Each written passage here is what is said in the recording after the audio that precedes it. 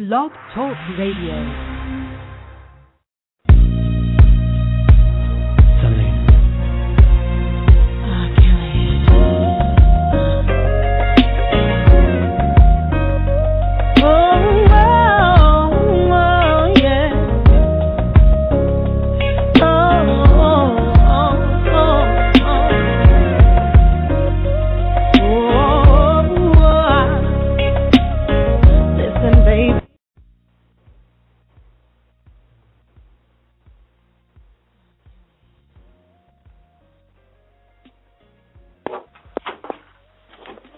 Good evening. This is Black Writer Space. I am your host, Miss Mocha. And tonight we have, I'm so honored to have her as a guest, we have Syleena Johnson. She is giving us a little interview tonight, and I just really appreciate her even squeezing us into her busy schedule. And we're going to bring her right on. My co-host tonight is Mario Gibbons and DeAndrea Bridges. Hi, guys. Hey, y'all. You ready? Yes, we're ready. Yes. Okay. Yes, we ready. Okay. Hello? Okay. Let me see.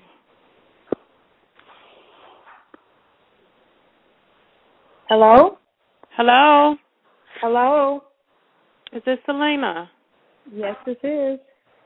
How are you? I'm great. How are you? I'm wonderful. This is Black Writer Space. We are honored to have you tonight. Yes. Awesome. We're just going to jump right in. I have my co-hosts with me, Mario and DeAndrea. Mhm. Hi. And we're going to, go ahead. See? Hello? Yes. Oh, okay. We're going to jump right in. I know you're a real busy woman, and we really just appreciate you even squeezing us in tonight. Now, you had 2 CDs released in 2011? No. I looked up some things. Okay, because I looked on Amazon. I had a kind of a problem trying to get all the current. I want to talk about your current projects or whatever you just released. That was Chapter 5, Underrated. I just released that September 27th of 2011. Okay, so how is that going? How are the what are we looking like as far as the ratings and the sales? It's doing well. It's doing very, very good. It's a slow build, but a steady one. Very good, very good. Okay, that's awesome. So just give us a little synopsis of Syleena Johnson and how you decided to even go into a singing career, if you would, to make your love for singing and songwriting your career. Oh man, you talk about stuff that's from 1920. Not everything, but just a brief. Well, just basically, my father was the one who kind of not pushed me into the music industry, but kind of allowed me to be in the music. I can't even say allowed me, because like at first when I was younger, he used to tell me to shut up all the time and that I shouldn't sing. So it wasn't until someone else discovered me in high school. I was auditioning for a play, and they knew him, and so they called him, like, yeah, your daughter's here. You know your daughter can sing. Like, you're weird. Why don't you want to, do something with your daughter? And I guess that's when he tried to act like, oh yeah. He tried to act like he was really into it, and then he started working with me. So I think at that point, that's when I start really being professional and doing stuff. So. Okay. I do want to say I really love your voice. You have like such a strong soulfulness that comes from your voice, and it's like it's awesome. I just want to say that, and I commend you for your accomplishments and to just keep pushing and believing in what you're doing and moving forward with it. I really do. I commend you on that. Thank you very much. Thank you. Not a problem.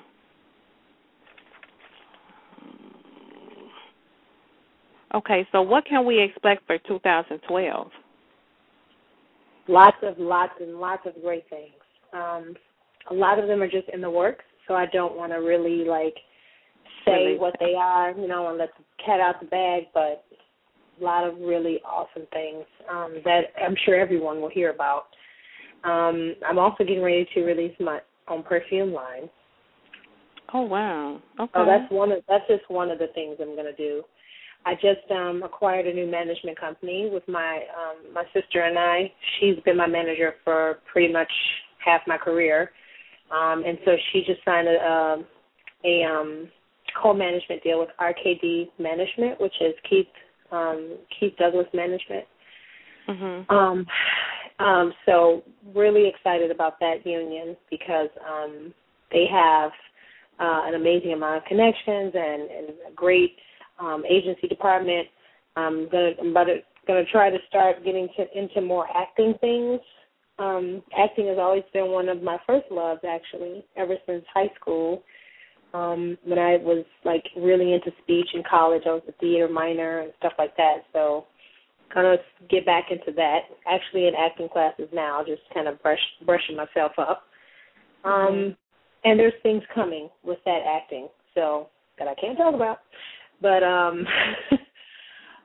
about to release an acoustic album of Chapter 5. It's not an album, it's an EP, and it's an acoustic EP. It's about 6 songs that are acoustic from Chapter 5, and then there's an added bonus track of a song called Wild Horses that I did. Mm-hmm. So I'm going to release that probably end of March.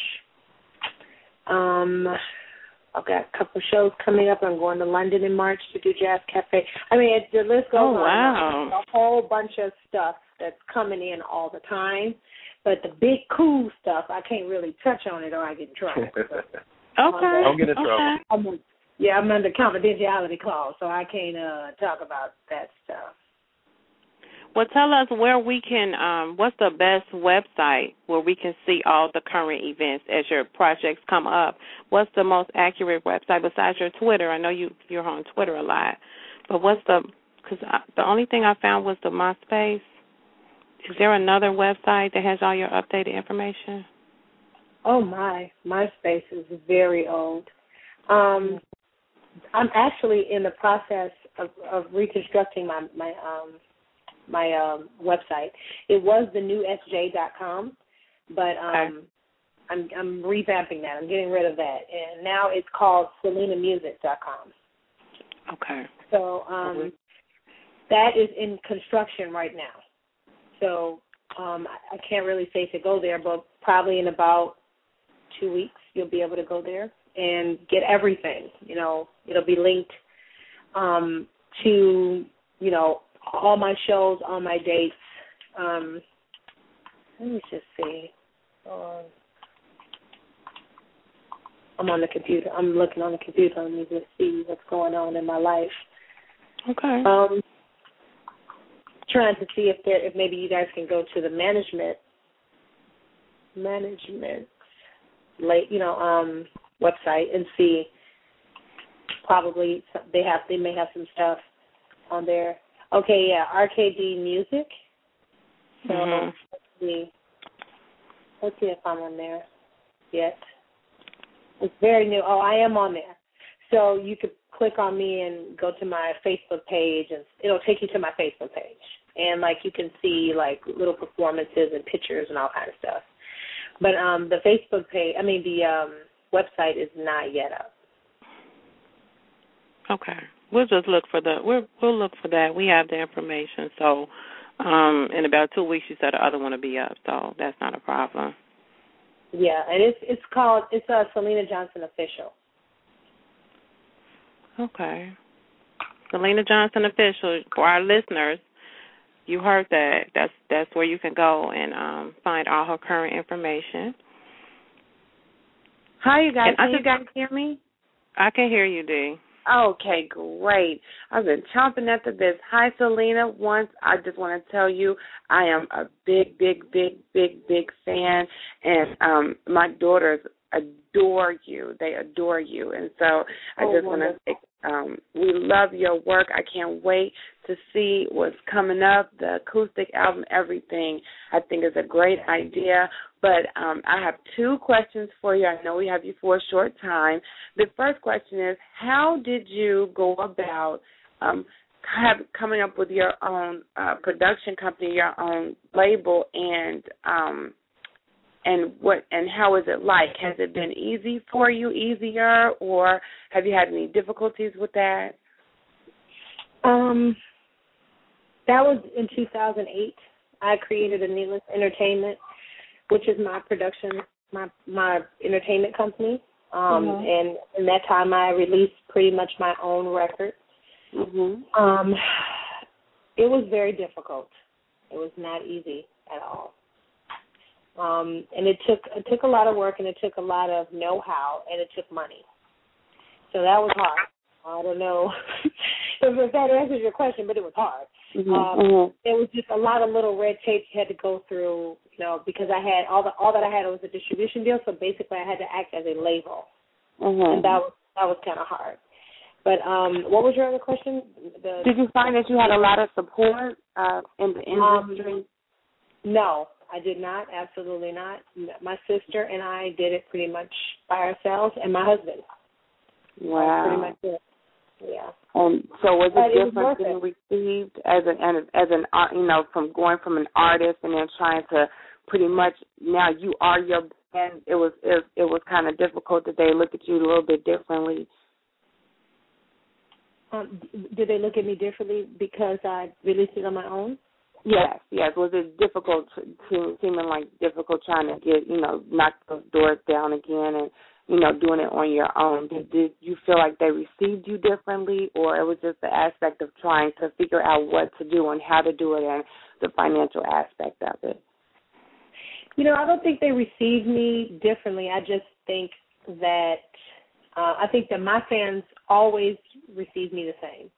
Because they get the classic Syleena, and so I'm not saying that I never disappoint them, but it's hard for me to disappoint them because I don't really veer too much away from what it is that they're looking for. So it's not going to be hard reconnecting with them. However, there is a different set of fans out here, and music's different. So reconnecting with the new fans is always a challenge. But, one city at a time, one fan at a time, that's pretty much how it is right now in the industry. So that's just basically how I'm doing it, just going from city to city, having to reestablish myself over again. So it's tough, but that's the industry that we're in right now. That's great. And then my last question, I know we have you for a short time, is I know that you have worked with such big names in the industry, Kanye West, R. Kelly. The list goes on and on. But if you had to talk or say something about one person, the most person that you thought was the most down to earth, or someone who you met and you found to be someone that you will be a long life friend with, who would that person be? Probably Toxic from Toxic Productions, the producer that did Chapter 4 and Chapter 5. Probably, one of the most talented producers and one of the most honorable producers that I've ever worked with. Probably has the most dignity out of everyone that I've worked with. And he's a man of his word. So he's probably my most favorite producer. Plus, he's like my friend, him, KX from Complex 2010 Studios. Those, that whole group, Complex 2010 and Toxic Productions is just amazing, and probably will, be friends and stay connected forever. Awesome. That's great. Hey, Syleena, this is Mario. How you doing tonight? Hi, how are you? I'm fine. I'm okay. I just want to know what inspired you to write songs? Like, what keeps you inspired to write these songs professionally? My life. My life is constant. It's a constant, it's a constant story. And so I'm always able to pull information from my life and things that go on in my life. So it always keeps my writing fresh and, just pulling from life, real life circumstances. Okay. What advice would you give somebody up and coming who want to sing or just want to be a songwriter, who want to get into the business? Like, what advice would you give that person? That they have to just, they have to just stay in the industry. They have to stay in the industry. They have to stay relevant in the industry. They have to, they have to get out in the world, and they have to be at parties, and they have to just stay in the industry. And that's the advice I would give, and to stay current, always making music, always making music, always current in the industry, and to stay focused and to understand that if, you're going to have thick skin to be able to last in this industry, and that you have to be in it for the long haul because, you never know when your moment is. And you have to be able to endure, all the way through. And a lot of artists don't really know that. They think that once they get in the industry, everything's you're gonna blow up in 5 seconds, and that's just not how it works. Thank you. Have you produced other artists that with your label, other artists that we may have heard of, or are you? Currently producing anyone? I was asking, have you produced other artists with your label? Are you working with other people to get them out there in the industry? Not right now. Right now, my focus is Syleena Johnson, Chapter 5. All right, nothing wrong with that. Yeah. And once that's, where I think it should be, then I do have some tricks up my sleeve. But until then, it's all about me. All right. And then all about you. What is something that you would want your fans to know about you that they would never guess? That I'm seeing you, you're beautiful, you're charismatic, you have a gorgeous voice, and, a lot of times, it can be a very misleading, but what is the one thing or something, not one thing, but something that you would want your fans to know about Syleena Johnson? Man, I'm pretty much an open book, really. I'm not really a hidden type person. What you see is what you get. That basically, like, if ever, I had someone tell me one time, it was a makeup artist, and actually we became really close after this, but she was like, when I look at your album cover, I just see this glamorous person, and, I just see, it just seems like you're like, what's the word I'm looking for? Like, unapproachable. This glamorous, unapproachable person, and she was just like, and it just seems like, you wouldn't be as down to earth as you are. And so I guess that, it'd be cool for people to know that I'm very down to earth, like unusually down to earth for the industry that I'm in. Wow. Or maybe that's that people just don't know about me. I just, before anything, I'm a mom and I'm a wife, and all that stuff comes first. I think that's awesome to still be down to earth and be in the industry also. And I don't think that's something that we find often, because once you get in the limelight, and sometimes people change. So that's a good thing to know that you still have found, you've been able to still be you and just be who you are and enjoy doing it. It hasn't been always easy or the most favorable thing, but it's been the best thing at the end of the day. The best thing for me, because I get to keep my sanity. Okay. And that's what's important. I completely agree with that. Well, we want to thank you for taking the time out to chat with us tonight, and we will definitely be supporting the Chapter 5 and your up-and-coming projects for 2012 and going into 13, and you definitely have Black Writer Space as a supporter, and we look to have you back on the show. Thank you so much. Thank you very much. Thank you. Enjoy your evening. You too. Bye. Good night.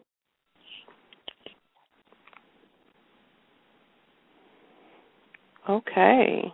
Well, that was We're awesome. going to go to. It was. I'm still like, wow. Okay. I'm going to go to break real quick, and we'll be right back. I want to let our listeners know we only had Syleena because I have two people who I think they wanted to come on and ask questions, or one person, but we only had her for 20 minutes, so we had to use the time that we had to get to know Syleena. So sorry if you were waiting to ask a question, but maybe next time we'll be able to take callers because I'm sure she'll be back on the show. But we do want to thank you guys for listening, and don't go anywhere. We have another guest tonight, and I'm really excited about him as well. He's our first author from the UK. So, yes, he's calling us from England. He's an African-American writer and author, and we're going to talk a little bit about his book. We're going to get to know him. His name is Colin Jordan, and he's already waiting to come online, so I'm just going to take a really quick break, and we'll be right back. Don't go anywhere. You can listen to the rest of the show and enjoy. We'll be right back.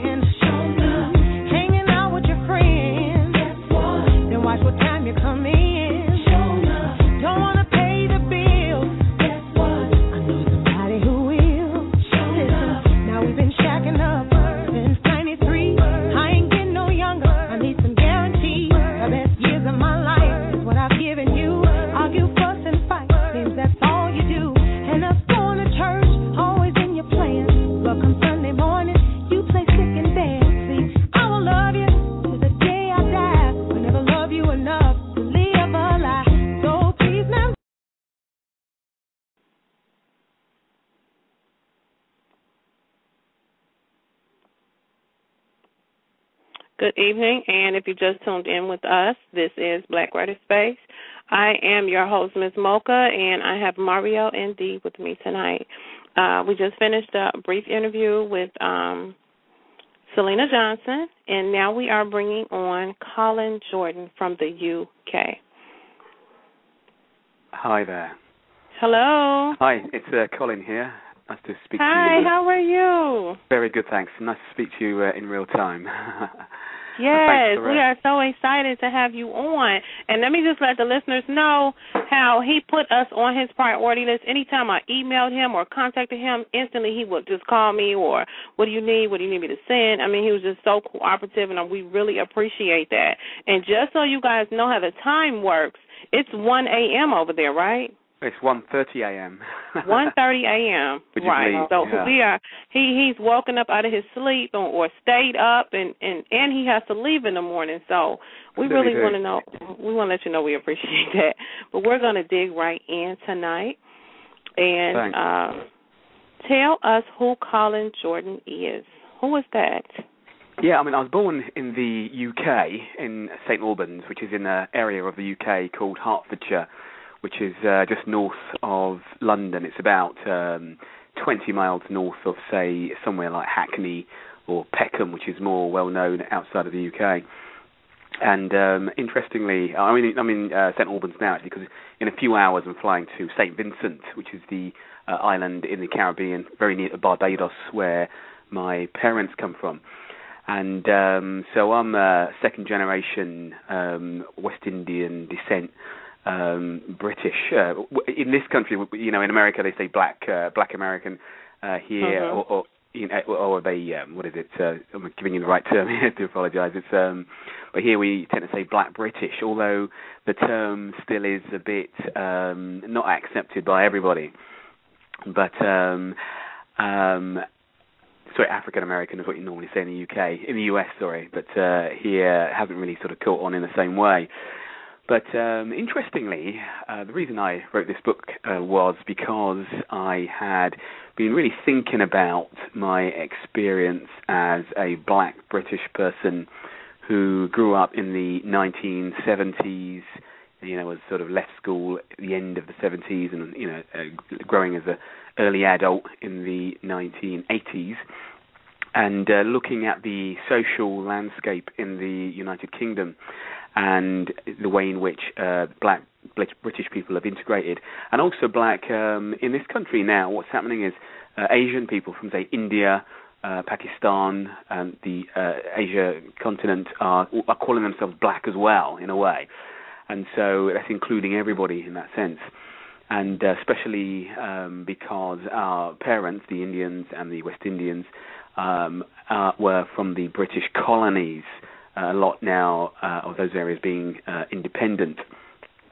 And so growing up in the United Kingdom in the 1970s was very interesting because what I noticed was a real distinction within the black British culture between the urban, and I mentioned Hackney earlier, I'm just using Hackney as an example. There's a lot of places in the UK, in London in particular, where a lot of immigrants from my parents' generation are settled, and in other large cities like Bristol, Liverpool in particular, and also Manchester, for example, and Birmingham, of course. And but there are some quite stark differences between the urban experiences within the large cities and also the black people in the UK who grew up in the suburbs, and even more so those who grew up in what we would call the countryside, which is not always a good experience here in the UK, mind you.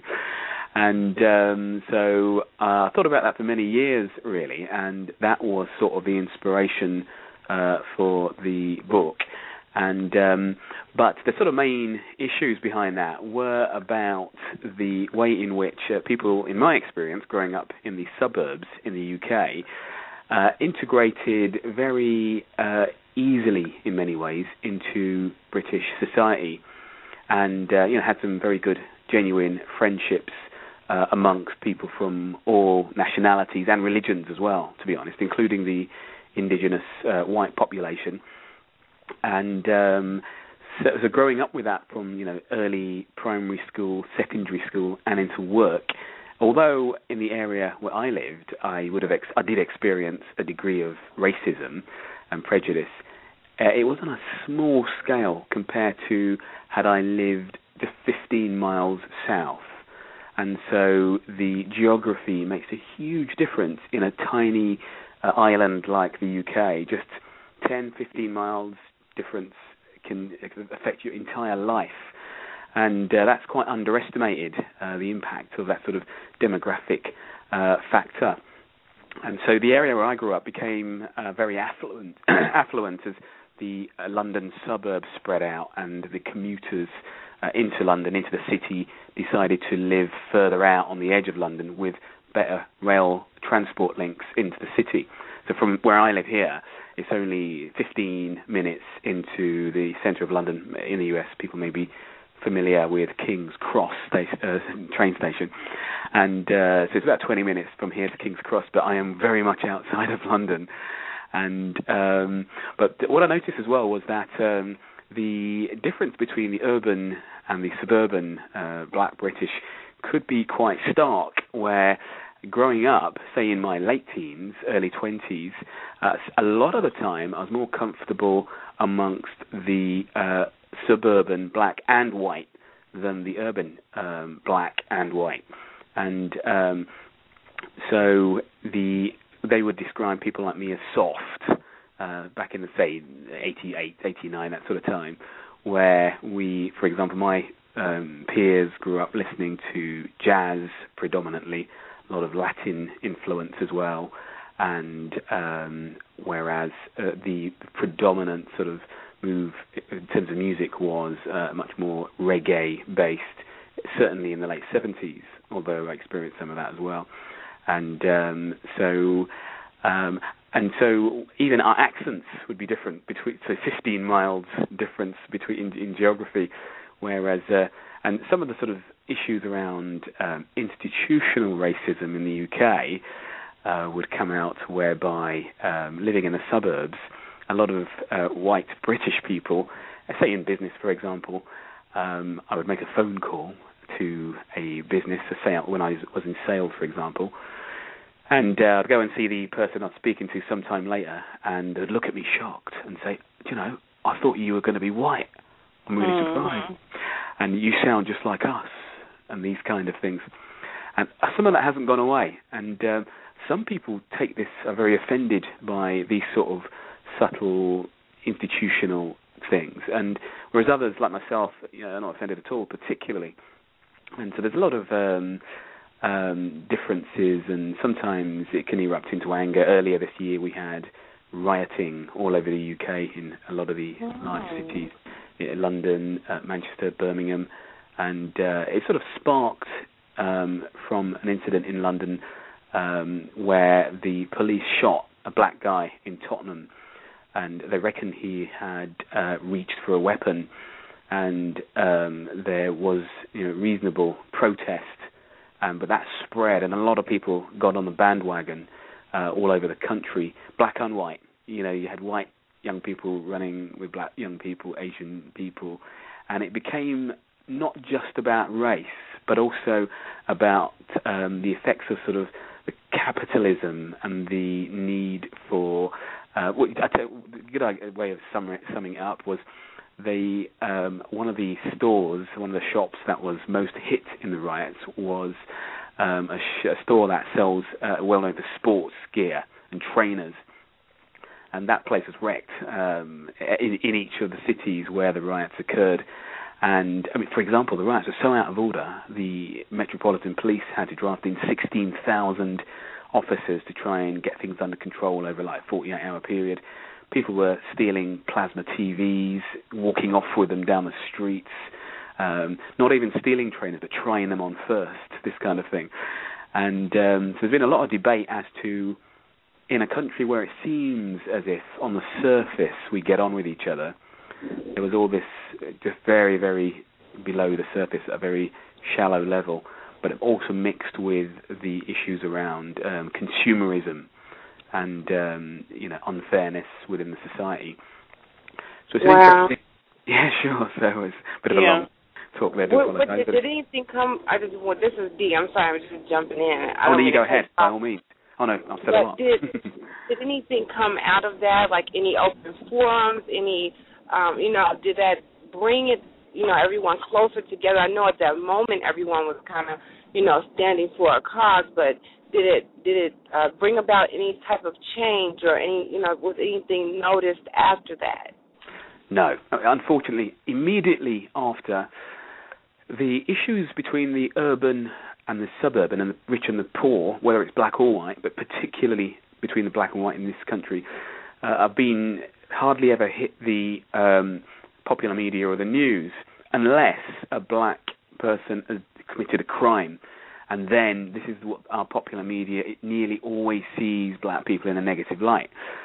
Straight after the riots, there were a lot of young black men in particular who were on programs where you never normally see black people, or certainly not working class black people. Namely, there's a program in the UK called Newsnight on BBC Two.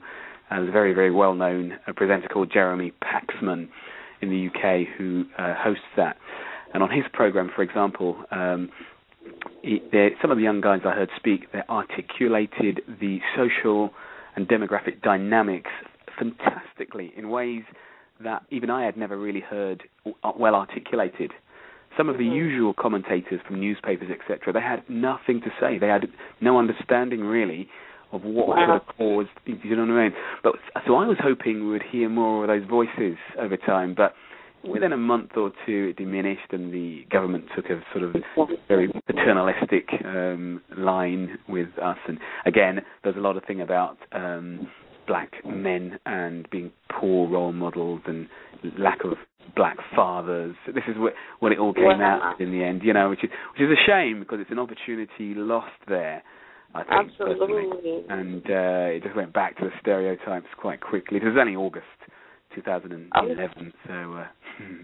That's amazing. Oceans away, and yet we are still facing the exact same thing. Sure, absolutely. Shows or speaks mountains, and just resounds loudly with our culture and our just our demographic, you might as well say. You know, no matter where we still haven't made the progress, even within ourselves and our communities and our cultures and in the media, and that's sad. That's sad. It certainly is. I mean, I work in the National Health Service, which is the third or possibly fourth largest employer literally on the face of the earth, and they employ over 1 million people. And the health service in the UK has about 30% black at the lower levels in terms of pay, so in terms of domestic services and care assistant. The higher up the grade you go, we begin to disappear dramatically. And there's a very good friend of mine called Yvonne Coghill. Now, she's worth Googling if it's ever worth it. And Yvonne is a champion for black advancement in the UK. Amongst a lot of the black population, she's hardly known, but she's possibly one of the biggest voices for championing black people, but not in a kind of way where, you know, let's moan, but about facilitating black people to progress and navigate the sort of work culture in particular. And she has worked at a very high level amongst, including government in the UK, to try and raise the issue. So, for example, in the fourth largest employer in the world, which is in the UK, in such a small country, amongst chief executives, of which there are many in the National Health Service Trust, I think there's something, I could be wrong, but it's less than 5 are black. And and I think there was one black African or Caribbean for a while. Even there's many hundreds of medical directors, but again, compared to the population, very few are black. There's been a case recently where a black director, of which there are a few, has just been paid £1 million compensation for being pushed out of his job through racist behaviour of a junior colleague. Would you believe? So it still goes on in the UK, despite the UK. It goes on in the US. Sure, no doubt. Of course. But let me ask you now, not being very familiar with the history, and then I'm not sure about how familiar you are with our history, but, there was, I can say, a time in the United States where African-American pride or Black American pride was, something that we held dear to ourselves. We had political figures, we had leaders, Martin Luther King, Medgar Evers, I can't think of the names, but and we had a sort of unity where we stood for ourselves, where we marched, where we rallied, where we stood fast and stood in the gap. And so my question to you is, was there or has there ever been, or is there now something of that fashion in the UK or even in London at all, or in England at all, that you know of, or that is historically well known? Yeah, it's a really good question. And in the UK now, what I think we're finding are that these people tend to be unsung heroes working in communities and working very hard as well. So some of the people who are really doing it are barely in the media at all. There was a young guy who, unfortunately, I've forgotten his name, but he was nominated for, I think it was an MBE, Member of the British Empire, which again is a controversial issue, but it's an award for services to the community. And the reason I've forgotten his name is because no one would know his name outside of his community. But he was nominated because of the hard work he's doing to help young black men in particular, and young black people, youth in many ways, to aspire to greater things. I mean, I mentioned Yvonne Coghill, who maybe is more of a well-known name across, the National Health Service, who is doing that. But there's one MP in particular called David Lammy, and he's a member of the Labour Party, who are in opposition at the moment. David Lammy, he's a black guy, and one of his colleagues, I'll tell you his name in a minute, it's just jumped out of my head, but these guys are maybe politically good, excellent role models, but politically I think they find it difficult to raise the issues publicly regularly, only when there's something in the media, which is like the riots, for example, which has brought us back into the fore. I mean, David Lammy has written on these issues, but again, the popular culture, including the black culture, wouldn't really know much about human rights. But the big name in the UK is a lady called Diane Abbott, and she is a Labour MP, Member of Parliament as well.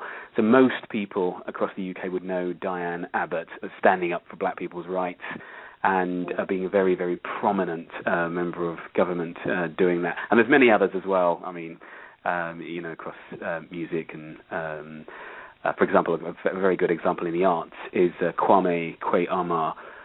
He changed his name when he was about 19 years old, reflecting, although he's British-born, he's reflecting the colonialism which came from slavery, including my relatives, and that shared history we have with yourselves.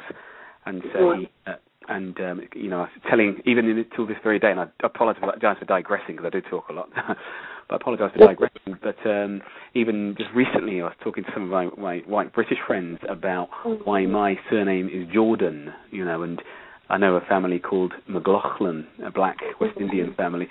McLaughlin is a very Scottish-Irish name, and till this day, a lot of British people have no idea that their surnames, many of them derive from the period of slavery where our names were changed. So Kwame Kwei-Armah, interestingly, Kwame is now working in Baltimore. He runs a theatre company called Centre Stage in Baltimore, and that's quite recent. And although he was from London originally, this is one of the things we're finding as well. Idris Elba, again, he's an actor. He was in The Wire, and a lot of people thought he was American because he has such a good American accent. But he's a British, London-born actor, and a lot of our talent are having to go to America to really become prominent because things are much tougher in the UK, interestingly. Sure. And then, Hey, Colin, this is Mario. I have a question for you. Yeah, absolutely. The book, Soft Knock Life is your inspiration of going through the things that you went through, is that part of the book itself, or was this book just something that you just started to write? Yeah, a mixture, because the idea of soft knock as opposed to hard knock is because in reality my upbringing was soft. It was being a very easy, very gentle, and very much the book. The background to the book is my background. It's set in the same area. The attitudes are the same. I've caricatured some of the people I grew up with as well. And that it was, now you would call it middle class and, very easy. But one of the problems I found growing up in this sort of environment was that it was as though we didn't have a voice, particularly in the white British society, but neither did we have one in the black society, because it almost looked as if we had it too easy. So unless you're struggling or in poverty, or you've been wrongly accused of something, it's very difficult to get up and have a voice. But now things have changed a lot, where there is a story still to be told of black people who had a very good experience, even as that far back as that. And a lot of those people, which is in the book, is a big part of the influence was the Christian upbringing, especially around the Pentecostal church in the UK, which is a prominent part of the story there. Sure, so it's certainly a mixture. Yeah, thanks for asking. Well, I'm wondering, I just have one quick question. I know you have to take a break, but I just have one last question before we go, and that was that how has it been received in the UK? You know, we, the United States of America, just, elected our first, not just, but we have our first African-American president, and, we're proud of it. He received, a mess that he had to clean up, but just wondering, has that had any effect or how has that been received in the UK overseas? Yeah, it's been very interesting seeing the responses, and I've kept my eye on it deliberately, especially around the time of the election when Obama got in, because in this country, a lot of people are very passive about politics. And so, and also things in the UK, typically, we long for things to happen. When they happen, we act like nothing happened, as it were. So some people, Christians, had this thing going on where, literally people talking, is Obama the Antichrist, stuff like this, madly enough, right through to, major celebration. And so every response you can imagine, including some slightly unusual, a lack of excitement, I felt generally across the board. And there was equal, I would say, excitement amongst the white population, especially the sort of the middle-class, white and black, intelligentsia, if you want to use that word, who, knew this was something more than significant, and also as well could appreciate the man himself and, his talent, really. And so, in a way, the impact of it, I think, sadly, isn't what maybe I would have hoped for, certainly.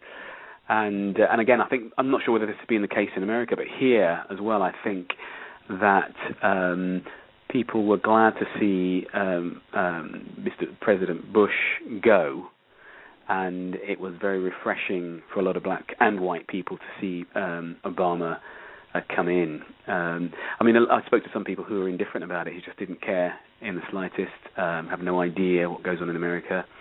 It's a little bit lackluster, quite frankly. I'm sad to say. That's my personal opinion. But certainly my family celebrated. That's amazing. That's amazing. I always wonder about that, how other people see him, because,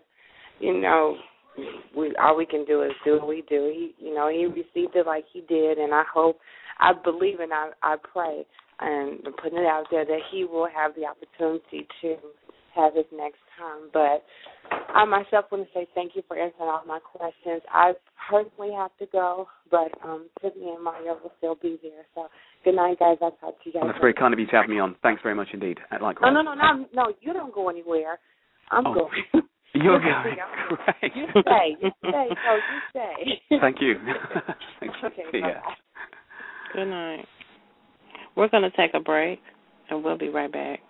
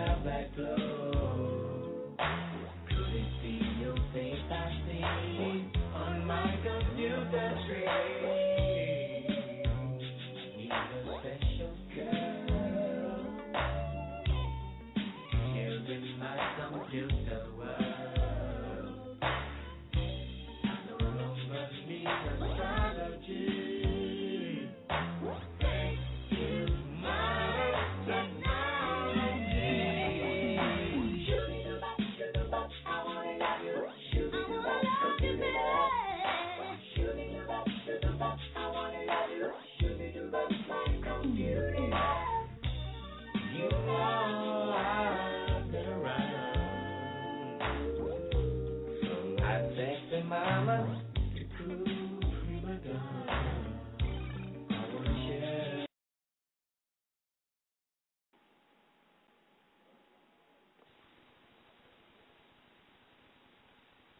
Good evening, and we are back.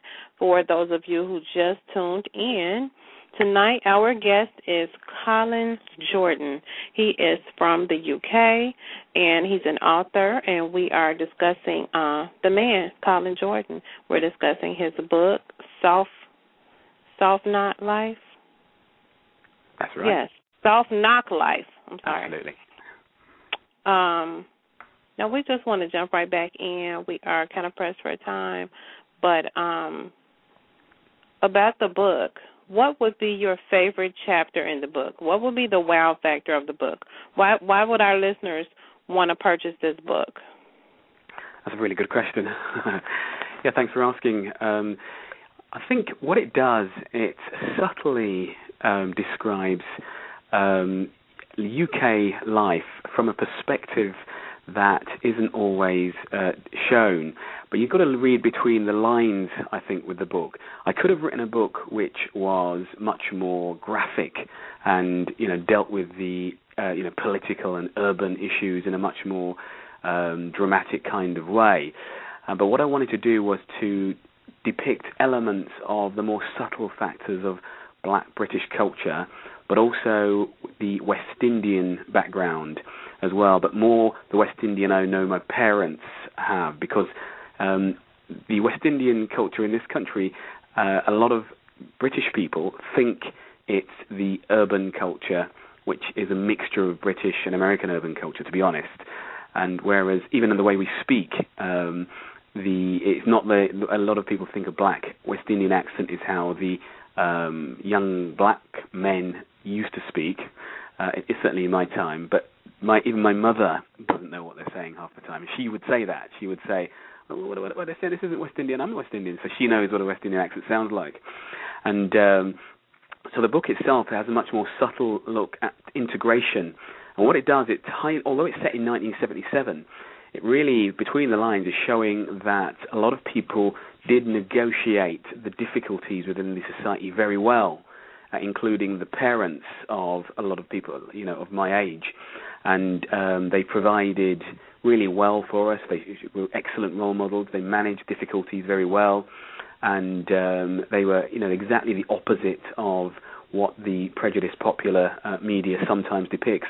And the older generation, my parents' generation, are barely ever mentioned. They're very, very heavily stereotyped as just sort of domestic workers, this kind of thing. We used to have the stereotype of the big black woman with the head tie up, and in the UK, whereas that generation really didn't really be represented very favourably in many ways, although there are some sort of great voices there. And so the book certainly does that. The other thing it does very specifically is to subtly, again, deal with the black and white mixed race issue, boyfriend-girlfriends, but not in a way where there's any trouble, because in the UK we're sort of notorious for having a very peaceful and black-white mixed relationship growth within the country. The mixed race group in the UK are the fastest growing ethnic group, between especially black West Indian descent and white, but also now black Asian and white as well. Very, very fast growing group. And although there was a lot of difficulty going back, now people don't even bat an eyelid at mixed race relationships in most parts of the country. There are a few sort of outposts where people might look at people like that funny. And so it does deal with that, but showing how easy and peaceful that can be for some people. And within the context there as well, there's three main things going on. There is that. There's also the influence of Christianity in the Black Pentecostal Church on the family as well. But again, much more subtly, a lot of the issues that are going on and some of the reasons for the peace the children in the story experience and the advantages they have as well is because of the parents' faith. And although in reality the parents wouldn't necessarily say that because they're very modest about it, and in the story you wouldn't know it unless you noticed it. It's not screamed at anybody. But what I deliberately did, without giving the story away too much, I did throw a spanner in the works, as it were, whereby the main character, there's issues with his sexuality that don't necessarily fit very well with the black Pentecostal church model, certainly not in 1977, and you might be able to guess what that might be, but around homosexuality. And so the main character struggles with this issue. Reading the book, you wouldn't necessarily know it at the beginning, although the clues start in chapter 1. What I've deliberately done is to depict this man, he's 21 years old, Black Britain, 1977, as almost the ideal son, and the ideal boyfriend, the ideal brother. He's an entrepreneur. He's, the sort of person. There's elements of my older brother in him. It's got to be said, and somebody anybody would look up to. But at the same time, within that society where everybody does get on very well with each other, where the church is predominant as well, there is this festering thing under the surface, which even that culture, even those who are so liberal in many ways and fair, potentially couldn't cope with the idea of a gay black man.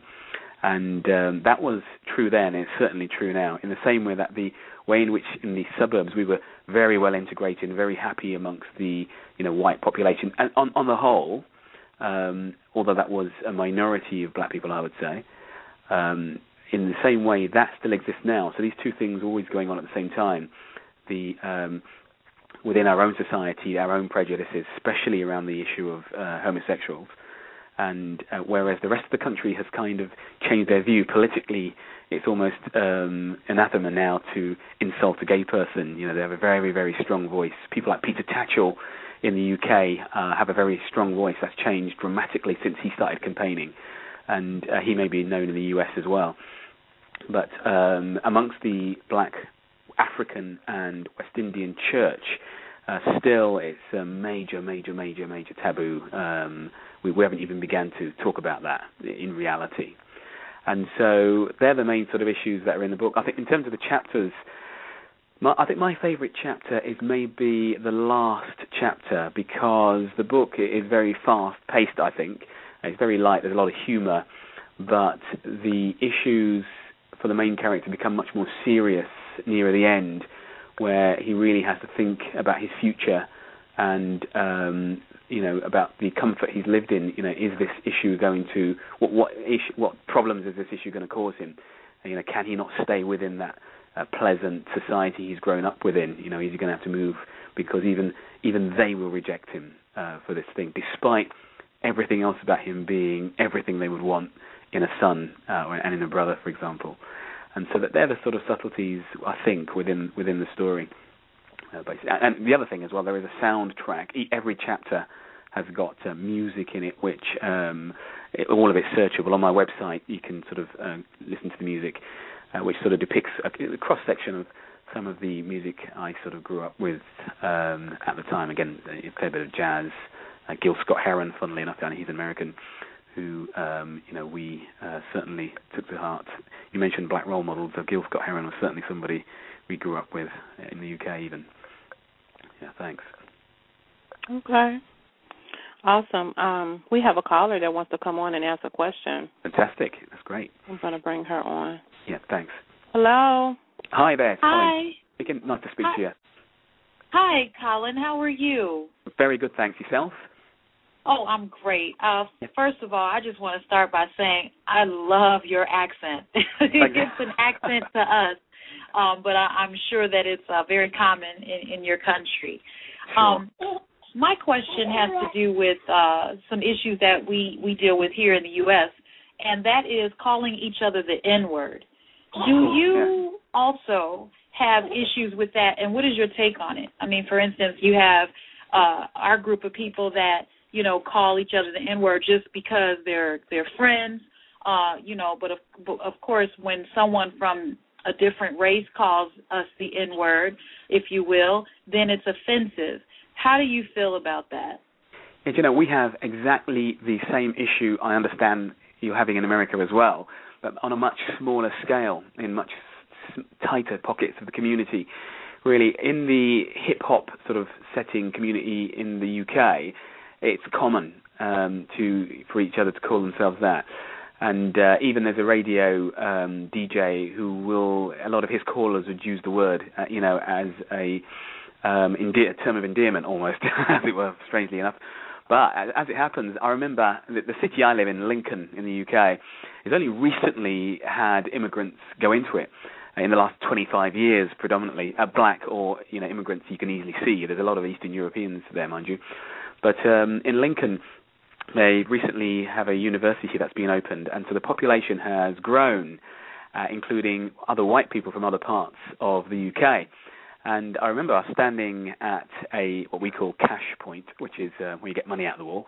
And there were some young people in front of me who I assume were students. They couldn't see me because we stood in a queue. We like to queue in the UK, as it happens. And the two white guys, they looked about 20 years old. They were calling each other the N-word.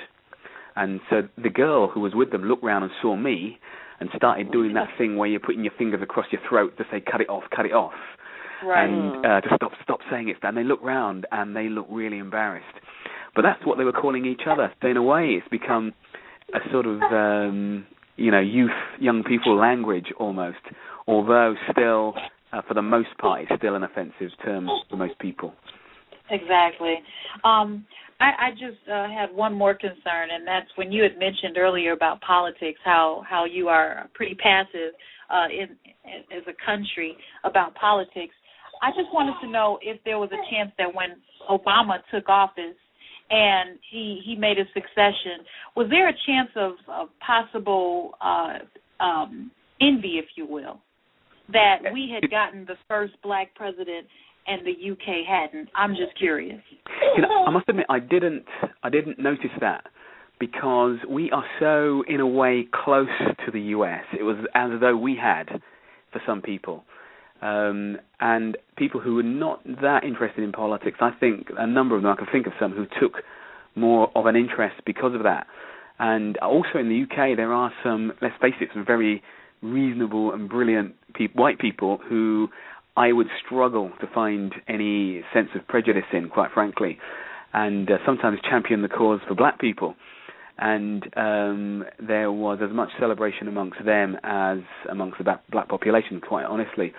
But because we're not, politically, I'm not sure what the word is really, but, that sort of apathy, it died off pretty quick. And I suppose when Obama had to get stuck into the realities of the job, then, that little bit more criticism. But it's got to be said, the respect for Obama is phenomenal. I've not known the respect for a president in the UK as much as Obama. People would not dare to insult him. Somebody did a cartoon caricature of him in the UK, and a lot of people, people didn't laugh.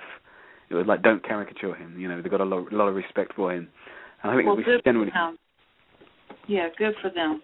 Yeah, for Obama. Yeah, sure. And I think as well, when he first came in, we had Gordon Brown, who was a socially awkward Prime Minister.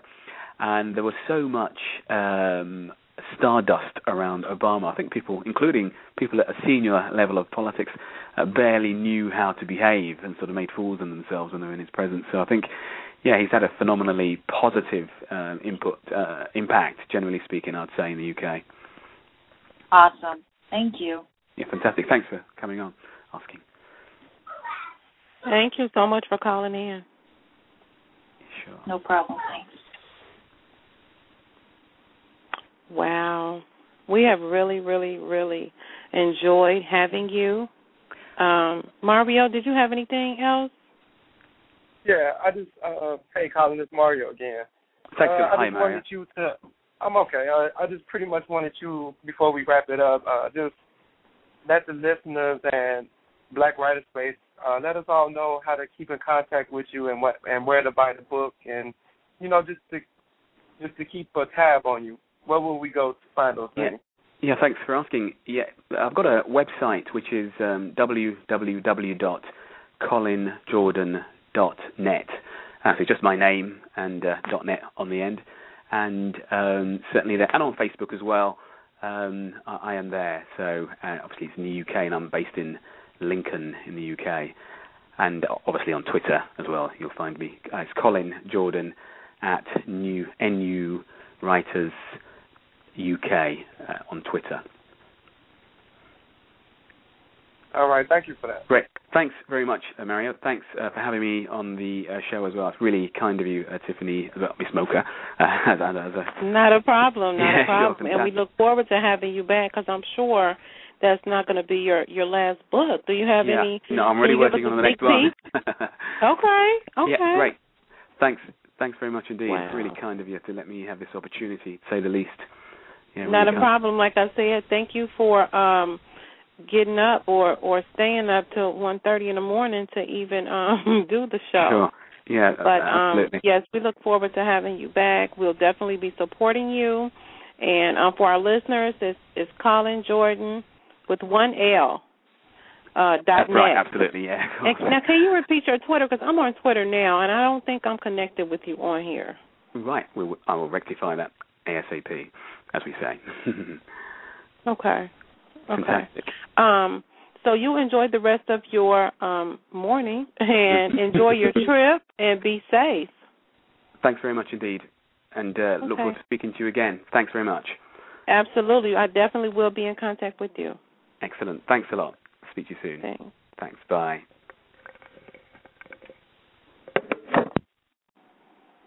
Wow.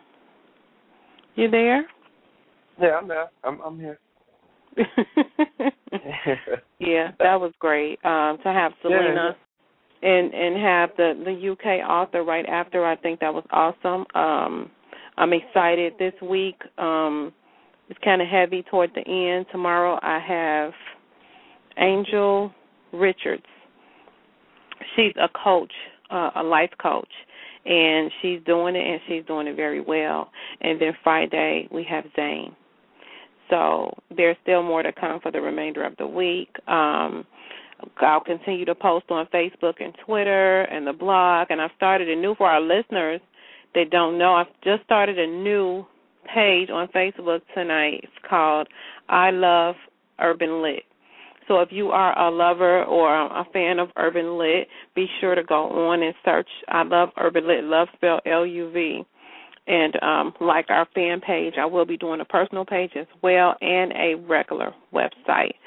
So just kind of jumping out, diving out into some new things, some new ventures. 2012, I can already see 2013 coming, and I do not want to get to December 31st and say, well, I didn't do this, I didn't do that. So I have one of our previous guests, Danielle Winningham. She's a life coach and a very good one. She gave me 2 hours complimentary coaching, and I had my first hour this morning, and it was awesome. So she is definitely on her job and very, very effective and very focused on the dollar and doing what you love to do and getting paid for it. So I really thank God for sending her my way because I really need that. My business partner, LaDonna, I really thank God for her. She's been just really awesome and jumping in at the studio and just bringing order and business etiquette and just all her marketing skills and everything. And Mario for jumping in at Black Writer Space when I didn't have anybody to kind of be my right hand, and he just jumped in. So I really just thank God for each and every one of you guys, and let's do it.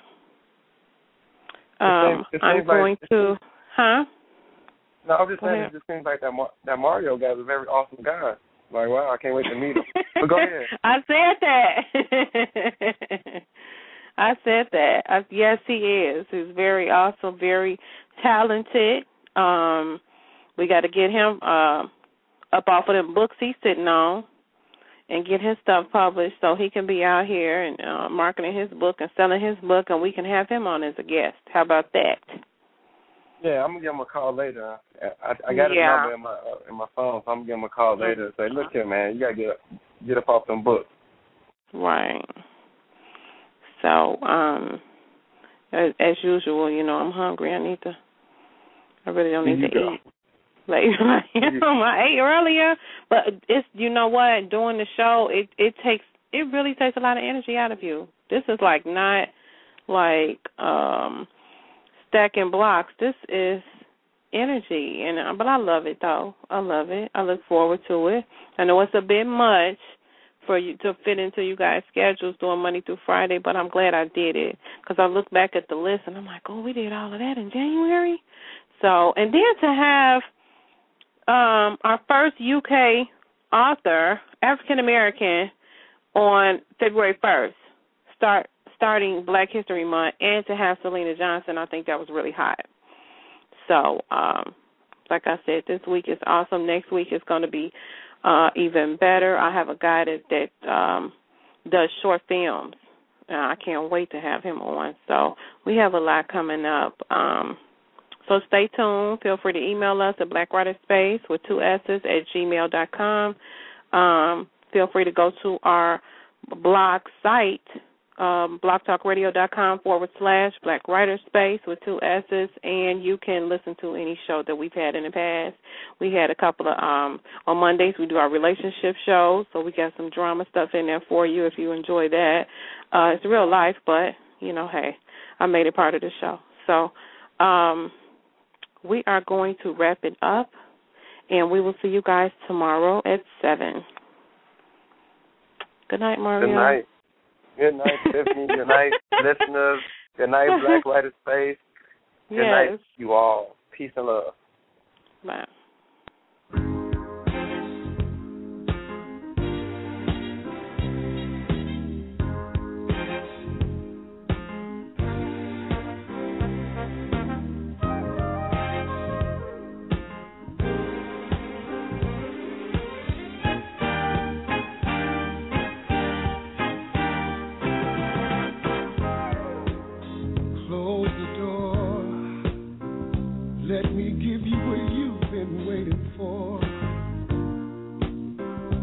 I got so much love to give, and I want to give it all to you.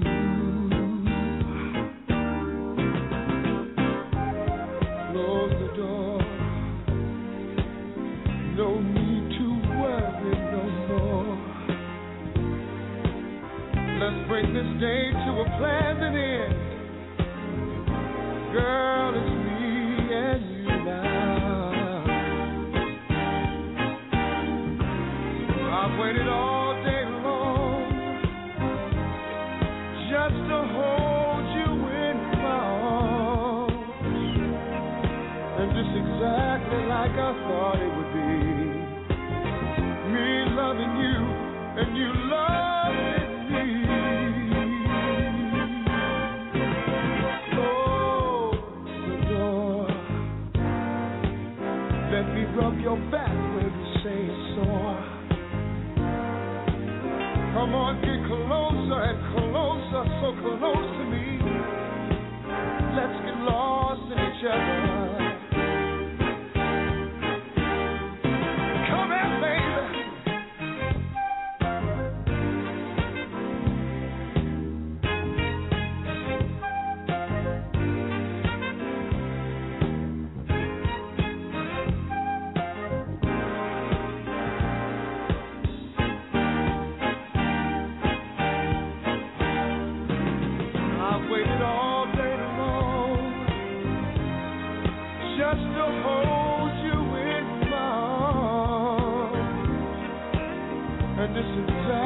Like I thought it would be.